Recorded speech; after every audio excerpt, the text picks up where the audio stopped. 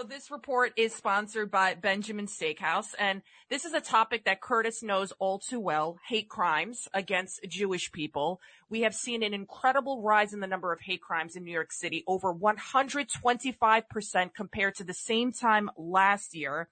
And listen to just some of these numbers. 94% of these hate crimes against Jewish people were the Orthodox Jews. And guess what percentage of the perpetrators were minorities? 97%. So Curtis and John, maybe you both can explain to me what is going on. Why are African Americans attacking Jewish people? I mean, this is statistics. I'm just going by the NYPD statistics. 97% of the people that are attacking Orthodox Jews are African American. You know why? Because they get the most publicity out of it. Think about that. I mean, you go beat up a Greek, you go beat up an Italian. Nobody's going to write about that. You go beat up a Jew, it'll be front page. I also think they're like an easy target because Orthodox Jewish people, they're very insular. They don't bother anybody. They're just working hard.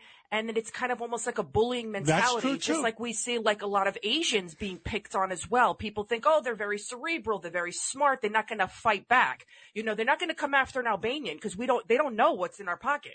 Well, let me tell you that in poll after poll, when people are asked who are the most highly regarded African-American males in the country, first, obviously, is Barack Obama, the former president. You know who generally finishes second? Louis Farrakhan. Boom. And there is no more virulent anti-Semite in the world than Louis Farrakhan. So if you're looking up to a guy like Louis Farrakhan, who is always attacking Jews, then clearly, especially those who are emotionally disturbed, they may feel that's a license to attack Jews. We see a lot of that is happening now to Asians for the same reasons. A lot of it is envy and jealousy because Jews do relatively well, Asians do relatively well. And so you look at what they have, and then right away you feel like, well, I should have that too, and you attack them. The Asians are suffering from a lot of the same situations in terms of all the Asian hate crimes. So I think that's it. Then you have people like Jay-Z, who's a billionaire now rapper, who does a rap song called Why Do Jews Own All the Real Estate in the World?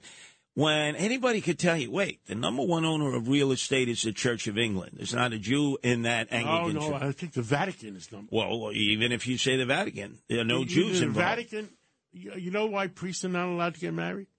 Yeah, because then they get, the church gets all of their wealth. It used to be a family business. Right. And so then, some pope in the 12th century, 13th century, decided that instead of, we don't want them to be married, we don't want the bishops to be married, we don't want the cardinals to be married. So all the properties from the wealthy people that had the church as a church business ended up going to the Vatican. And the third biggest landowner in the world is the House of Fraud, the Saudi Arabians. Not a Jew amongst them. So you get a guy like Jay-Z saying, why do Jews own all the real estate in the world? That's not true. And then people be, you see, they took all the land. They take all the money. They're taking from us. And in a lot of our neighborhoods, Lydia, Jews live side by side with minorities where other white people have fled. Other white people have fled. A lot of the Orthodox and Hasidim, they live right in the minority communities. They have not fled. 151 of the 194 assaults against Jewish people were perpetuated in just 4 neighborhoods in Brooklyn: Crown Heights, Williamsburg, Borough Park, and Flatbush Midwood. So it's those 4 neighborhoods, to go to your point, Curtis, what you're saying, because they're living side by side with the African American community. And so I think there is this kind of like, hey, this was our neighborhood first. Who are you to come in? You're trying to take over. And so they're also kind of pushing back. But I also see in kind of that hip hop culture that it's cool to hate Jewish people. We saw what happened with Kanye West. And it's really sad. It's really sad. They're not bothering anybody. They're just practicing their own faith. They're very peaceful people. And, and here's another fact for you. Of all of those crimes that have been perpetuated against Jewish people, only 4 people went to jail for all the assaults and all the things that they have done. Well, they really need to toughen up the hate crimes. That's par for the course for any crime in New York City. Lastly, though, Jews years ago, when they were under attack, because this is always taking place, formed Shamrim patrols. They patrol their own neighborhood. And one man would see something happening, John, and he would yell, Hopsam. And every other man in that neighborhood, whatever they were doing, the butcher, the baker, somebody driving a car, would drop whatever they were doing and run into the streets. And they'd run those thugs right out of town. Now, ever since, the police department is told, no, don't do that. You don't need to take the law into your own hands. Well, guess what? If there's not going to be cops there, then the men of the community have got to do it for the women, the children, the elderly, and the infirm. So the origin of Shamrim, and I've spoken to many of their banquets, and I say, Hopsam till the day you die. That means you drop everything, you run out in the streets, and you protect your neighborhood and those who can least protect themselves.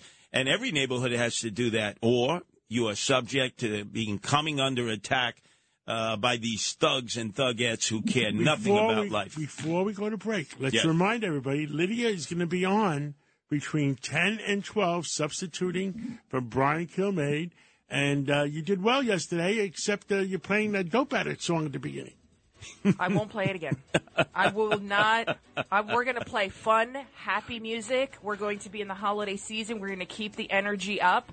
And I love our listeners. We have the best listeners. And, John, they're so effusive in their love and support for WABC. And, of course, for you, because you brought it back from the dead. And it's just so incredible. It's just so incredible to be working at such an iconic station that literally is worldwide famous. Again, this report is sponsored by Benjamin Steakhouse. They've got the best service, the juiciest steaks, great appetizers, side dishes as well. 2 locations, Midtown and Westchester, benjaminsteakhouse.com. And I've been there. The food is great. It is very good. Albanian owned. There you go.